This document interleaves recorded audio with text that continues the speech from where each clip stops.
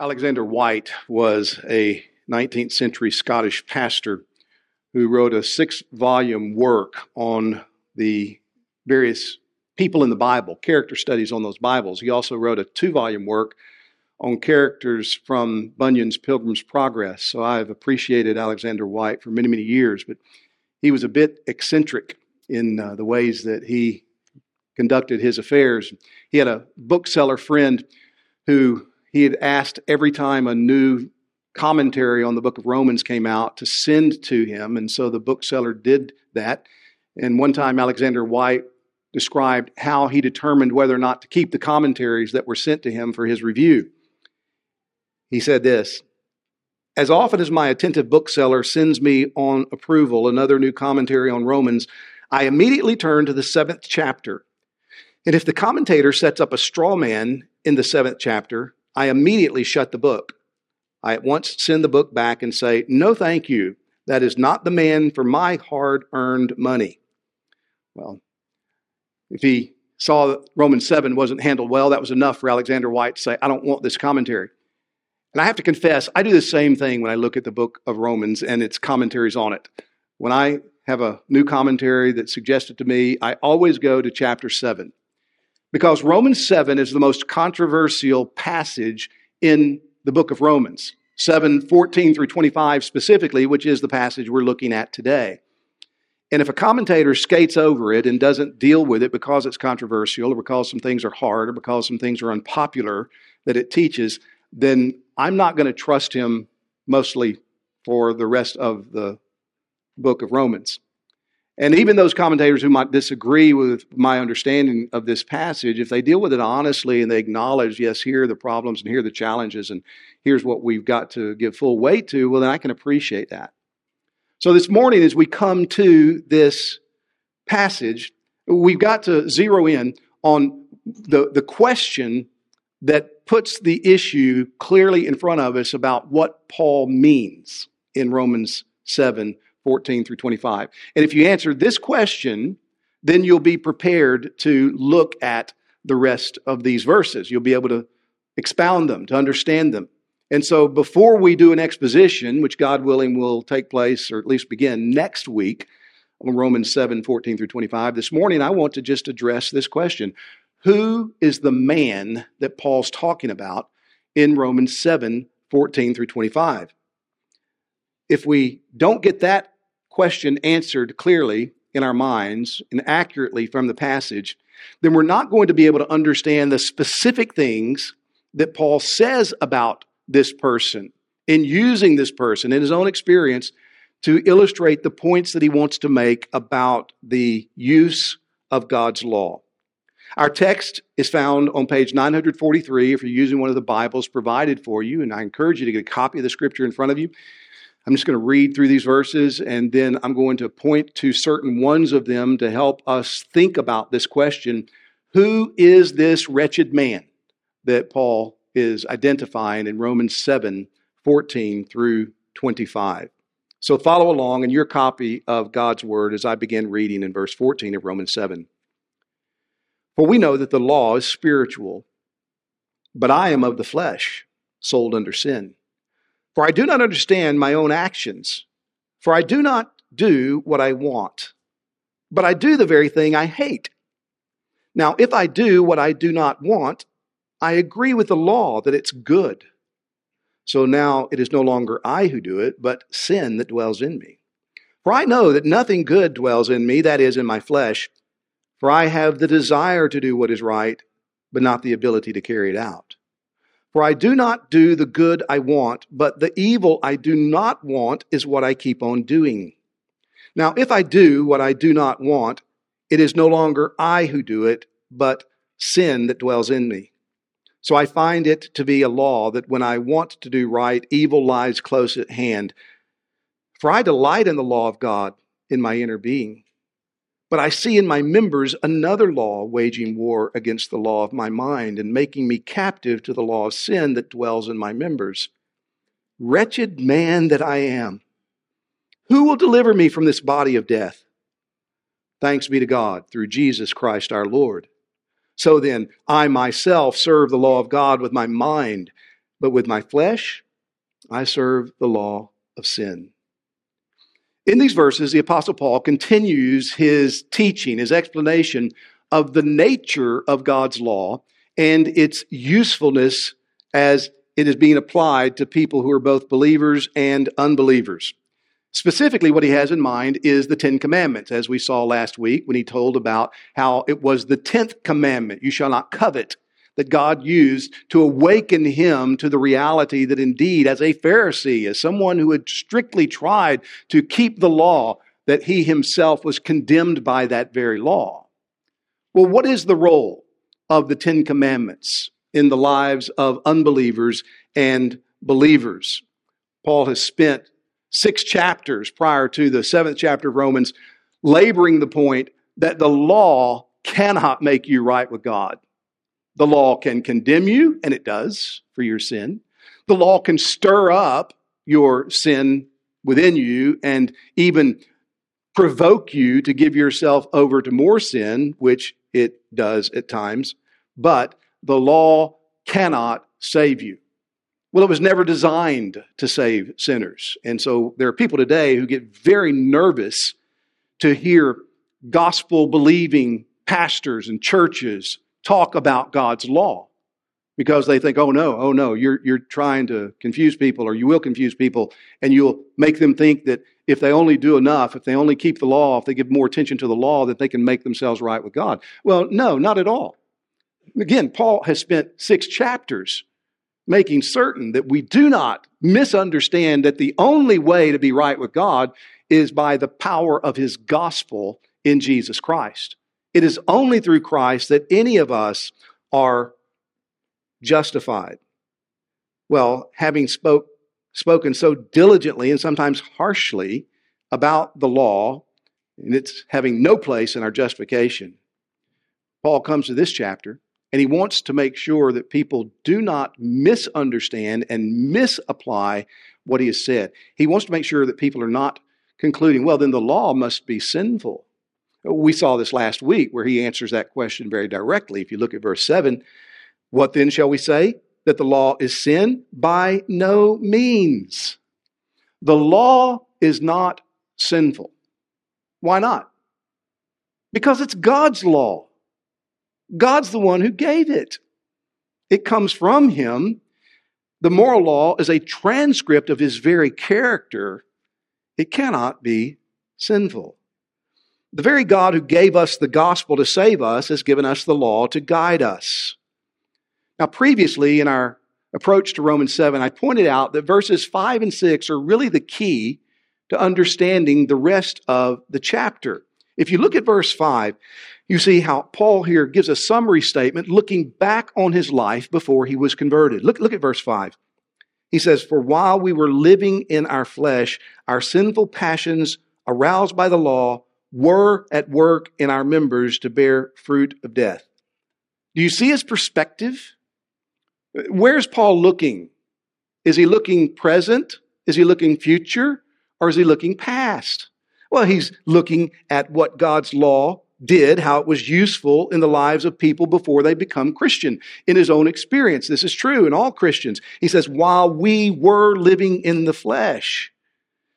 Brothers and sisters, before we became Christians, the law stirred up our awareness of sin. The law condemned us.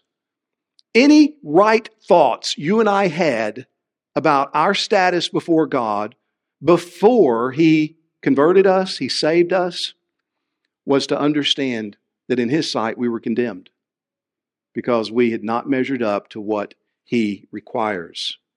The law shows us how hopeless and helpless we are before God. Now, Paul elaborates this point, the usefulness of the law to the unconverted, in verses 7 through 13. That's where we spent time last week. But if you look at verse 6, Paul's perspective changes from past to present. He now is concerned about the work of the law in himself as a believer. As he puts it, but now, you see, we were previously, but now we are released from the law, having died to that which held us captive, so that we serve now in the new way of the Spirit, not in the old way of the written code. In other words, now that we're no longer under the law as a mechanism of trying to make ourselves right with God, as a covenant, as a way of being justified before God, we are free to serve God in the power of the Spirit, because there's no condemnation to those who believe the gospel. The law doesn't change. It still demands perfect righteousness, but we no longer look at it as the way to become right with God. Our relationship to the law has changed because our relationship to God has changed. And that change has come not by law keeping or attempting to keep the law, but by Jesus Christ. So Christians do not look at God's law as a ladder that we must climb in order to reach Him. Rather, in the power of the Spirit, we are enabled, as Paul says it, to serve God. And what does it mean to serve God? To do what He commands, to keep His law. But we do so not by regarding the law as a ladder, but by seeing it as railroad tracks that keep us on the right path, guiding us into a life of holiness and Christ-likeness. Now, Paul elaborates this point that he summarizes in verse 6 in the passage that is before us today, verses 14 through 25. Before we work our ways through these verses, before we expound them here, I do want to first answer this all-important question of who Paul is talking about. Who is this wretched man in Romans 7? And as we get that question clearly answered, God willing, this morning, then we'll be prepared to work through these verses in the weeks ahead to understand the point Paul is making about the nature of the law in the Christian's life and its usefulness for all Christians. Well, the scripture that I've read, Romans 7, 14 through 25, in answering the question of who is this man, leads me to conclude the man in Romans 7 is a faithful Christian. Paul uses his experience, he includes other believers in it, in showing us how the law functions helpfully in the lives of believers. Now, this understanding, this answer has been what most of evangelical Protestant and Reformed teachers throughout history have believed. But there have been those, even very respected teachers, who have seen Paul as extending his description of how the law works in the life of an unbeliever in these verses. And so they say we should not make any strong division in verses 7 through 13 and 14 through 25. Paul's still describing the work of the law among unbelievers. Others see Paul here describing a faithful Jew who was living under the old covenant before the Spirit of God had been given in fullness. And so here is one who is a Jew, faithful to God, doesn't have the fullness of Spirit, and therefore he cannot live in the victory that we know through the power of the Spirit. Still others have seen this description in these verses as an experience of a person who's under deep conviction. Deep conviction. He's not yet born again, but he's on the way to being born again. Well, I'm convinced that Romans 7, 14 through 25 is setting before us the normal experience of a faithful Christian. Well, let's consider some objections to that point of view. One of them is, well, Paul says some things in these verses that a faithful Christian could never say. For example, look at verse 14. He says, I am of the flesh. I am fleshly. Older translations put it more graphically. I am carnal, is what he says. I'm sold under sin. Well, how does that square with what we just read in verse 5 of this chapter, where Paul describes what we used to be, living in the flesh, living in sin? How does it square with verse 14 of chapter 6, where Paul says, sin will have no dominion over you, since you're not under law, but under grace? Well, Paul's not talking here about being completely enslaved, captivated by sin. He's speaking as a man who has been justified before God, so his sin is forgiven, but sin still remains in him. He's speaking in the same way that he spoke to the Corinthians in 1 Corinthians chapter 3, verses 1 and verse 3, when he rebukes them. He says, I can't write to you as spiritually minded people because you're carnal. You're earthly minded in these areas that he was rebuking them. He's not setting up what some teachers have done, that there are two classes of Christian, spiritual and carnal. You both get to heaven, but the spiritual Christians get there in first class and you go as cargo. You just kind of barely get in. Paul's not teaching that at all. What he's teaching is that as Christians who have been born of God's Spirit, there's still sin that remains in us. And if that sin is not regularly being dealt with, as he will go on to teach us in Romans chapter 8, then it can continue to divert us, make us think wrongly. It can lead us into temptations. It can dilute the things that God has taught us and is doing in our lives. Another of the statements in this passage that those who disagree with the thesis I'm setting before us this morning point to is verse 18. In the middle of that verse, Paul says, "For I have the desire to do what is right, but not the ability to carry it out." But wait a minute. Don't Christians have spiritual ability? Doesn't Paul write in Philippians 4:13, "I can do all things through Jesus Christ who strengthens me"? Well, yes. Yes. But again, as we will see when we work our way through these verses, Paul here is not talking about an absolute status of having no power. He's looking at the standard of righteousness that Jesus kept, never once sinning in any deed that he did or anything that he should have done that he left undone. Never once sinning in any thought, any attitude, any word that crossed his lips. And Paul wants to be like that. Every Christian wants to be like that, don't you? Don't you want to be like Jesus? Well, Jesus perfectly kept God's commandments. And Paul says, I look at that as a Christian, as a believer. I don't have the ability to be perfect in this, as he will later say, body of death. Another expression that's pointed to by those who say Paul couldn't be talking about a Christian is verse 24, when he says, "Wretched man that I am."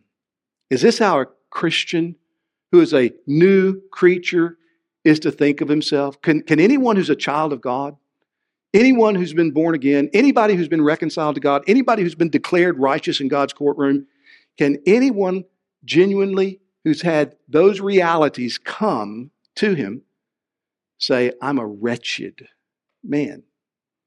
Well, if you understand what Paul is doing, how he's unwilling to lower the law and say, now that I'm a Christian, we can look at the standard being less than it was before I was a Christian. If you understand, he's looking at Christ, the embodiment of the law perfectly fulfilled, and he sees that law and he knows he's not done it. He wants to do it. He should do it. And the day's going to come, as he says at the end of the chapter, when it will be done.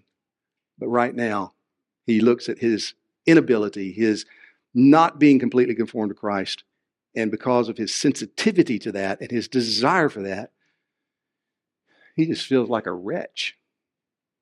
He knows he's not what he ought to be. Another line of argument that is used, and this is more broad, and there's other passages of Scripture that are brought in to bear on it, against the thesis that I'm setting before us today, that Paul's talking about a faithful Christian, goes like this. The internal struggle revealed in these verses seems to contradict the victorious life in Romans 8, 1 through 6. And we're going to, God willing, work our way through Romans 8 as we continue on in our study through this letter over the months ahead. But look at Romans 8, 1 through 6 right now. Paul writes, "There's therefore now no condemnation for those who are in Christ Jesus.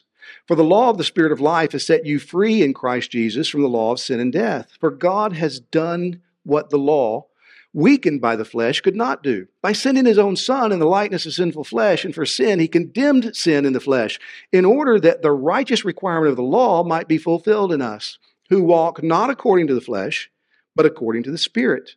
For those who live according to the flesh set their minds on the things of the flesh, but those who live according to the Spirit set their minds on the things of the Spirit. For to set the mind on the flesh is death, But to set the mind on the Spirit is life and peace. Life and peace. Is that what Paul's just described in Romans 7:14 through 25? It doesn't sound like peace. Doesn't sound like life. How are we to understand this? Well, I've appreciated what J.I. Packer has written on this very subject of this very passage. And he uses an illustration of a house that is partially shaded when the sun first arises. If you're on the sunshine side of the house, then you experience the warmth of the sun.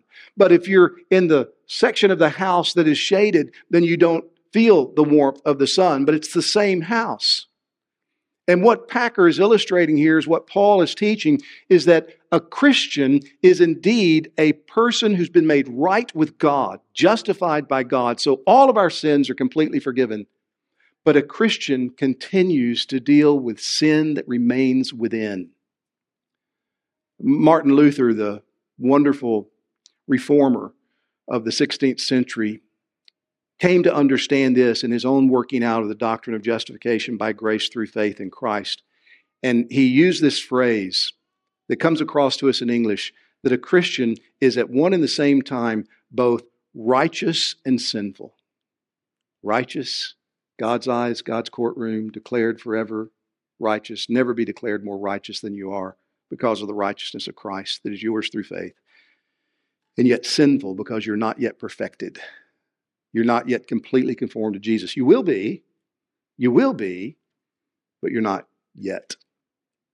Well, then what reasons are there to understand Paul describing the life of a Christian in this passage?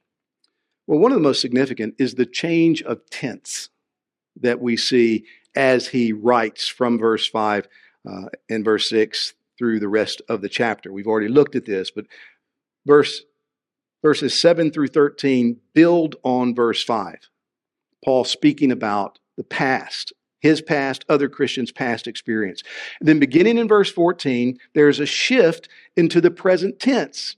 And you'll see this in that passage repeatedly, at least 6 times. Paul says, I am. I am. Not I was, not I used to be, but what I am right now. Some object and argue that Paul is using the present tense, but he's using it in a grammatical form called the historical present. So he's speaking with present tense verbs, but he's actually referring to something that happened in history. We do this, and the Bible does this sometimes. For example, I'm going to tell you about a car accident Donna and I had years ago. There I am, I'm sitting in my excursion, and I'm going around a bend, and this truck comes up behind us, and he slams into the back, and we have this accident that caused us a lot of difficulty for several days. Well, I used present tense verbs. Did you hear that? Here I am, present tense. He crashes, present tense. But I'm talking about something that happened in the past. Now, again, we see this form of communication in the Scriptures, especially in the Gospels, especially in the Gospel of Mark. But we don't typically see it in Paul. And when we do see it in the Gospels, it's always the way that I just did it. It's telling a story. It's talking about it's a narrative section. Paul is not telling a story in Romans 7. Paul is teaching a doctrine. He is making a point to help us understand the nature and utility of God's law in the lives of unbelievers and believers. The most natural reading of this passage is to see it as a shift from Paul describing how the law worked in him before he was born again, verses 5, summary, 7 through 13, exposition, to describing how the law works in him now as a born-again Christian, verse 6, summarized, verses 14 through 25, exposition. Paul says these things in this passage, this passage that no unbeliever could say. No unbeliever could ever honestly admit the things that Paul admits. So look at verse 17. So now, it is no longer I who do it, but sin that dwells within me. An unbeliever can't separate himself from his sin, the sin that dwells in him. Why? Because an unbeliever has sin reigning and ruling in his life. Paul here describes himself in ways that separate himself from his sin, his real self, and the sin that remains. Look at verse 22. Paul says, "For I delight in the law of God in my inner being." No unconverted person can ever honestly look at God's law and say, "Yes, I love that law." Why? Because that law condemns him and gives him no hope. No hope. The only way that anyone can look at God's law and say, "I delight in the law of God," is to know that law no more condemns me. It cannot send me to hell. On the day of judgment, when that law is read and my life is measured by it, there will be an advocate, Jesus Christ, who steps between me and the condemnation of that law and says, his righteousness is fulfilled, it's complete, it's perfect, it's spotless. And we will live forever on the grace of God given to us in the righteous life of Jesus Christ. We see how Paul describes the life of unbelievers as he's done in the very opening chapters of Romans, especially Romans 1, 18 through 32, that section of chapter 1. If you just go back and look at that sometime, you'll see how he speaks of those who are outside of Christ, those who are unbelievers. They try to suppress what they ought to know about God, what's evident about God, and they give themselves over to lawlessness. They're not delighting in the law of God. Or as we will see in Romans 8, look at verses 7 and 8, if you flip over there. He says, "The mind that is set on the flesh is hostile to God, for it does not submit to God's law." Hostility to God and the law that comes from God. No desire, no ability to submit to it. Indeed, it cannot. Verse 8, "Those who are in the flesh cannot please God." No unbeliever would ever honestly be able to say, "In my inner soul, I delight in God's law." And then if you look at the end of this text, verse 25, look at this great statement, this cry of victory. "Thanks be to God through Jesus Christ our Lord." One unbeliever ever says that.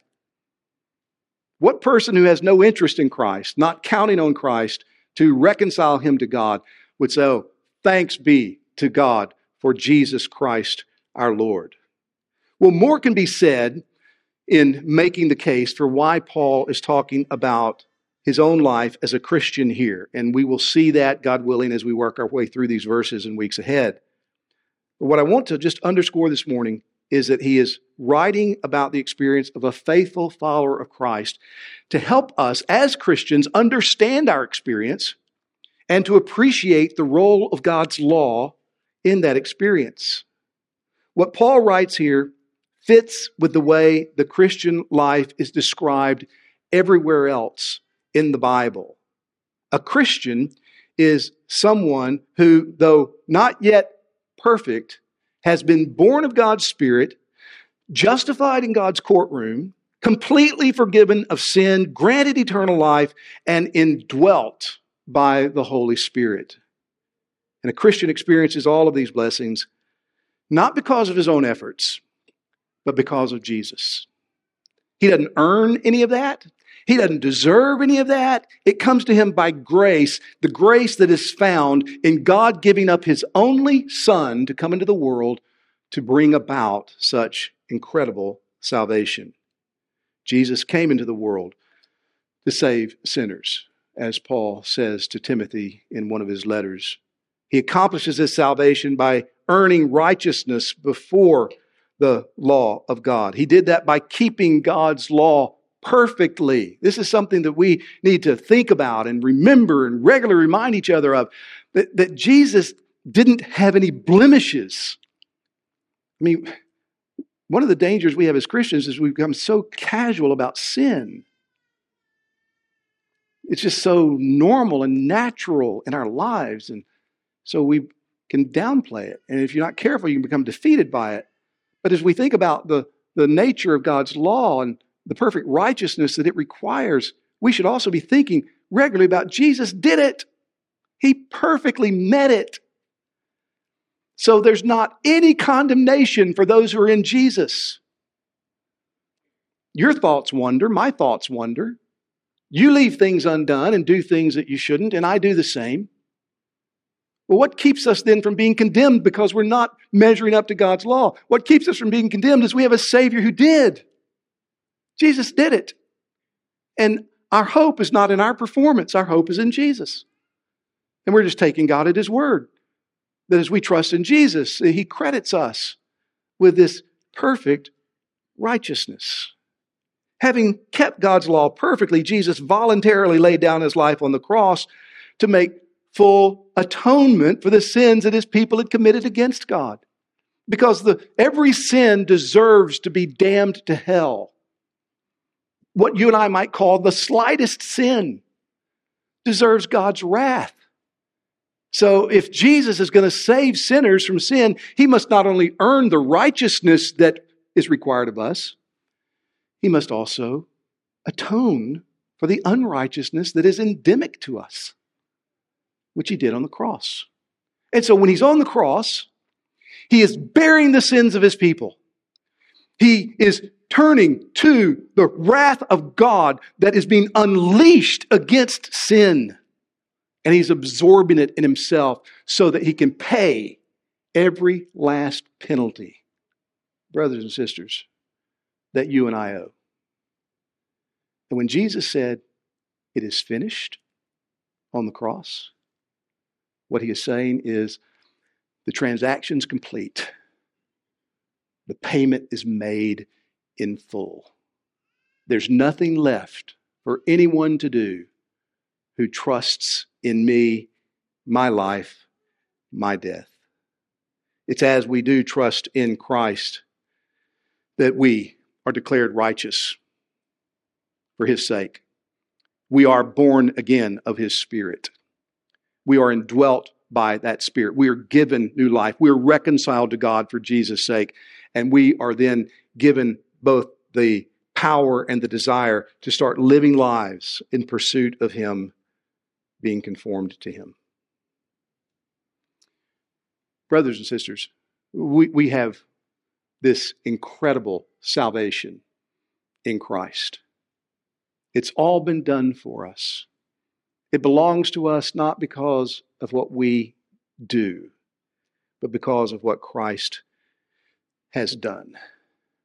That's exactly what Paul experienced when he turned from his sin as a self-righteous Pharisee, thinking he was good enough, but not realizing the standard was much higher. And he trusted Christ who met that standard. He was set free. Friend, that salvation is available to you right now. I know we have unbelievers here, and we want you to know we're delighted you're here. We hope you will always come. You're always welcome. But we want you to understand and to believe this good news. Look what God has done for sinners. You and I, we can't measure up to what God requires of us. But Jesus has measured up, and He's done it for anyone and everyone who will turn from sin and trust in Him. And so our appeal to you is for the sake of Jesus that you will turn from your sin and be reconciled to your God through Christ. Trust Christ. You don't have to turn over a new leaf. You don't have to clean your life up. Just simply believe the truth about you, the truth about Jesus, the truth about this incredible good news of what God has done for sinners like you in Jesus. Take God at His word and say, Lord, save me for Christ's sake. Turn from your sin, confess your sin, trust Jesus. God will save you. That's what Christianity is. It's what Christians are. Sinners who have been saved by God's grace in Christ. Well, when you become a Christian, you do not instantly or completely get freed from sin. The sin that once dominated your life continues to remain in your life. That sin no longer rules and reigns, but it does remain. And brothers and sisters, we must fight against that sin that remains. We do so with the power that God gives us through His Spirit. When the Spirit takes up residence in the life of a believer, He grants spiritual power to fight against the sin that remains. Paul puts it like this in Romans 8:13, that by the Spirit we are able to put to death the deeds of the body. So we fight. The Christian life is a spiritual battle. It's a war. And the first and most intense front of that war is not out there in the world. It's not even what the devil and his demons seek to do to us. The first and most intense battle in the spiritual war is what takes place in your own heart and mind and soul with the sin that remains. This is why Paul writes what he does in Galatians 5, verses 16 and 17. He says, I say to you, walk by the Spirit, and you will not gratify the desires of the flesh. For the desires of the flesh are against the Spirit. The desires of the Spirit are against the flesh. For these are opposed to each other to keep you from doing the things you want to do. Brothers and sisters, we're in a war. And the most intense battlefront of that war is right here. And if we don't understand that, we'll be tempted to get confused, we'll be knocked off course, and you might think yourself going crazy sometimes, wondering, how come I can't get a handle on my life? Why are my desires for what I know I ought to be and what I really want to be never fully attained? It's because the sin that used to dominate you remains in you. And that sin is not of some lower grade or quality. It's damnable. And we have got to fight against it and put it to death, knowing that victory is ours, will be ours forever. We're not going to fail because we have a Savior who himself has conquered sin and death and hell. A Christian is a person who's been delivered from the power of sin, from the penalty of sin, but not yet delivered from the presence of sin. We will be, as Paul anticipates in verse 24. Who will deliver me from this body of death? Well, Jesus will. The same Jesus who lived for us, died for us, who takes up residence with us by His Spirit, one day will come for us and we'll be done with this body of death. There will be no more sin remaining in us. What Paul's doing in this passage is giving us an honest look inside the life of a Christian who understands and is engaging in the fight against sin. These verses are not a description of unbelievers. An unbeliever doesn't struggle to live righteously before God. These verses are not a description of a defeated believer. There's no hint of defeat in Paul's language here. He's struggling. He's fighting. That's what Christians do. We don't quit. We don't say, well, man, if sin's going to be in my life and my thoughts and there's nothing I can do to get completely free of sin, then I'm just going to give up and give over to sin. No, that's not the way a Christian thinks. A Christian thinks the way Paul describes himself thinking. I hate every sinful thought. I hate every failure in my life. I'm not going to sign a peace treaty with my sin. And I look forward to the day when I will be delivered from this body of death, from this world and its sinfulness. And all things will be made new, including me. And I'll be freed, not only from the power and penalty of sin, but from the presence of sin. Paul refuses to consider that the sin that remains in him is any less sinful than it ever was before he became a Christian. So he refuses to downplay it. God's law continues to show him the complete, perfect righteousness that he needs, and that now as a Christian, he desires to experience in his own life in perfection. And as he has Christ covering him, interceding for him, having atoned for him, his righteousness credited to him, he determines to continue to fight until the last vestiges of sin are removed from his personal life on that day when Jesus Christ will come for him. Brothers and sisters, this is the paradox of the Christian life. If you don't get this, the temptations are massive on two sides. One, if you don't understand this paradox, you'll be tempted to downplay sin as no big deal. Otherwise, you'll go crazy. Or you'll be tempted to just give up and think, I'm not going to play games anymore. I know what God requires. I know what I am. And so everybody who thinks that they are happy in Christ and they talk about all this stuff, they're just playing games. I'm too honest to do that. Both of those are deadly errors. The way we are to live is to take God at His word and to understand this paradox that the more you grow in holiness, the more you are aware of how much further you have to grow. The more conformed you become to Jesus Christ, the more you understand of how little you are conformed to Jesus Christ. The holier you become, the more you are aware of your unholiness. It's this paradox that explains why you never find a mature Christian bragging about how holy he or she is.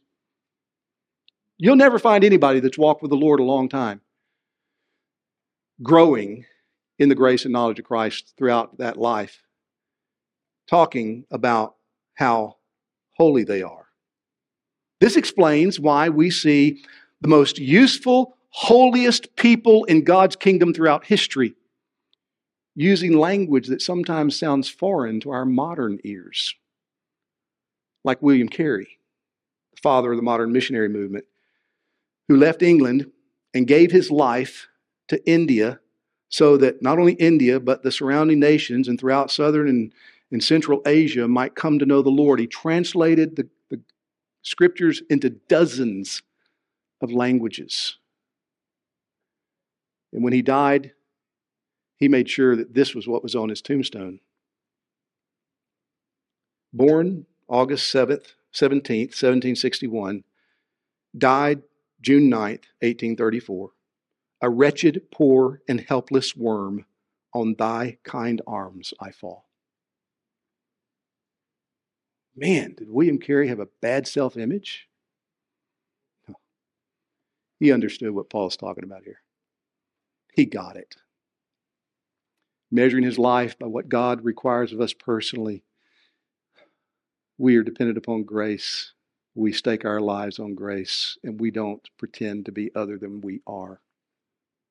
John Newton, the famous hymn writer, helped end slavery in England.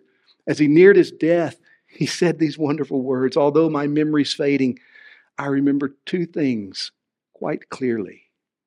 I am a great sinner, and Christ is a great Savior." That's the hope of a Christian. This is the inevitable expression of Christian growth and maturity. Paul knew it. Paul experienced it. Track Paul's life through his letters in the New Testament. See how Paul describes himself when he writes in 1 Corinthians 15 that he is the least of the apostles. And then a few years later, he writes in Ephesians 3, I am less than the least of the saints. Well, least of the apostles, okay, that's kind of humble, right? That means there's these guys above him. He's an apostle, but he's the last one. But now he's saying, you think about all the Christian people in the world, I'm less than the least of those. And then as he comes to his last years, he writes in 1 Timothy 1, I'm the chief of sinners. What's going on with Paul? Did he just backslide? No. He's growing in grace. He's growing in holiness. He's growing in conformity to Christ. And with that growth, he's becoming increasingly aware of how far he has to go. And so as he grows up in Christ, he grows down in his own evaluation of his personal efforts toward holiness. I praise God that Romans 7:14 through 25 is in the Bible. I praise Him, it's the testimony of a Christian, because it gives hope to the likes of me. It gives me reason to keep fighting. It gives me reason to keep going. Brothers and sisters, when we became Christians, God's Spirit wrote His law upon our hearts. You were delivered from the curse and the condemnation of the law. You were given a new, genuine desire to keep that law in every aspect of your life. And that's why you grieve over your sins. You don't want to sin. You want to be completely freed from the presence of sin. You mourn over your sin, and yet when you mourn, you do so with this hope: blessed are those who mourn, for they shall be comforted. We see our sin, we confess our sin, we can continue to grieve over our sin. How do we become comforted as those who must go on mourning over the sin that remains in us? By looking to the one who took every last one of our sins and bore them away. This sin that we hate, this sin that sometimes, if we're not careful, we think it's going to take us straight to hell. That sin has been paid for by Jesus Christ, and we are not condemned. We will never experience hell because of Christ. Blessed are those who mourn, for they will be comforted. We know that the one who began a good work in us will bring it to completion in the day of Christ Jesus. This passage helps us to understand what we truly are in Christ. I love what John Murray says about this passage in his book, Principles of Conduct. He writes, "The believer is a new man, a new creation, but he is a new man not yet made perfect. Sin dwells in him still, and he still commits sin. He is necessarily the subject of progressive renewal. He needs to be transfigured into the image of the Lord from glory into glory." Because this is true, brothers and sisters, we should be reminded that the Christian life is a life of repentance and faith. We regularly call ourselves believers. We understand that. But we should also be recognizing that we are repenters too. That repentance is an ongoing expression of our lives. Why? Because we have sin that remains in us until we are finally conformed to the image of Jesus Christ perfectly. Because we know this to be true, we don't have to pretend about our sin. We don't have to run from God. We know that we are free from the condemnation of sin. We can confess it. We can turn from it. We can entrust ourselves to our faithful Lord who's purchased us by His own blood. That's what causes Christians to be able to live with hope. We know the day is coming when Jesus Christ will appear, as John says in 1 John 3, and we shall see Him, and we will be made like Him. Then we will sin no more forever. So we continue pressing on in this life, repenting of sin, trusting the Lord Jesus, and we can say unashamedly and confidently with the Apostle Paul, "O wretched man that I am, who will deliver me from this body of death? Thanks be to God through Jesus Christ our Lord." Let's pray. Our Father, we thank you for such a great salvation. We pray that you would help us to think rightly always about how your grace to us in Jesus is operating in our lives. Don't let us play games. Don't let us pretend to be something we're not. And don't let the reality of the remaining sin within us overwhelm us. But oh God, every time we see our sin, we pray that you would take us to Christ and help us to see in Him the forgiveness of sins. We want to fight like Paul. We want to wage war against sin. So help us by your Spirit to do exactly that. For Jesus' sake. Amen.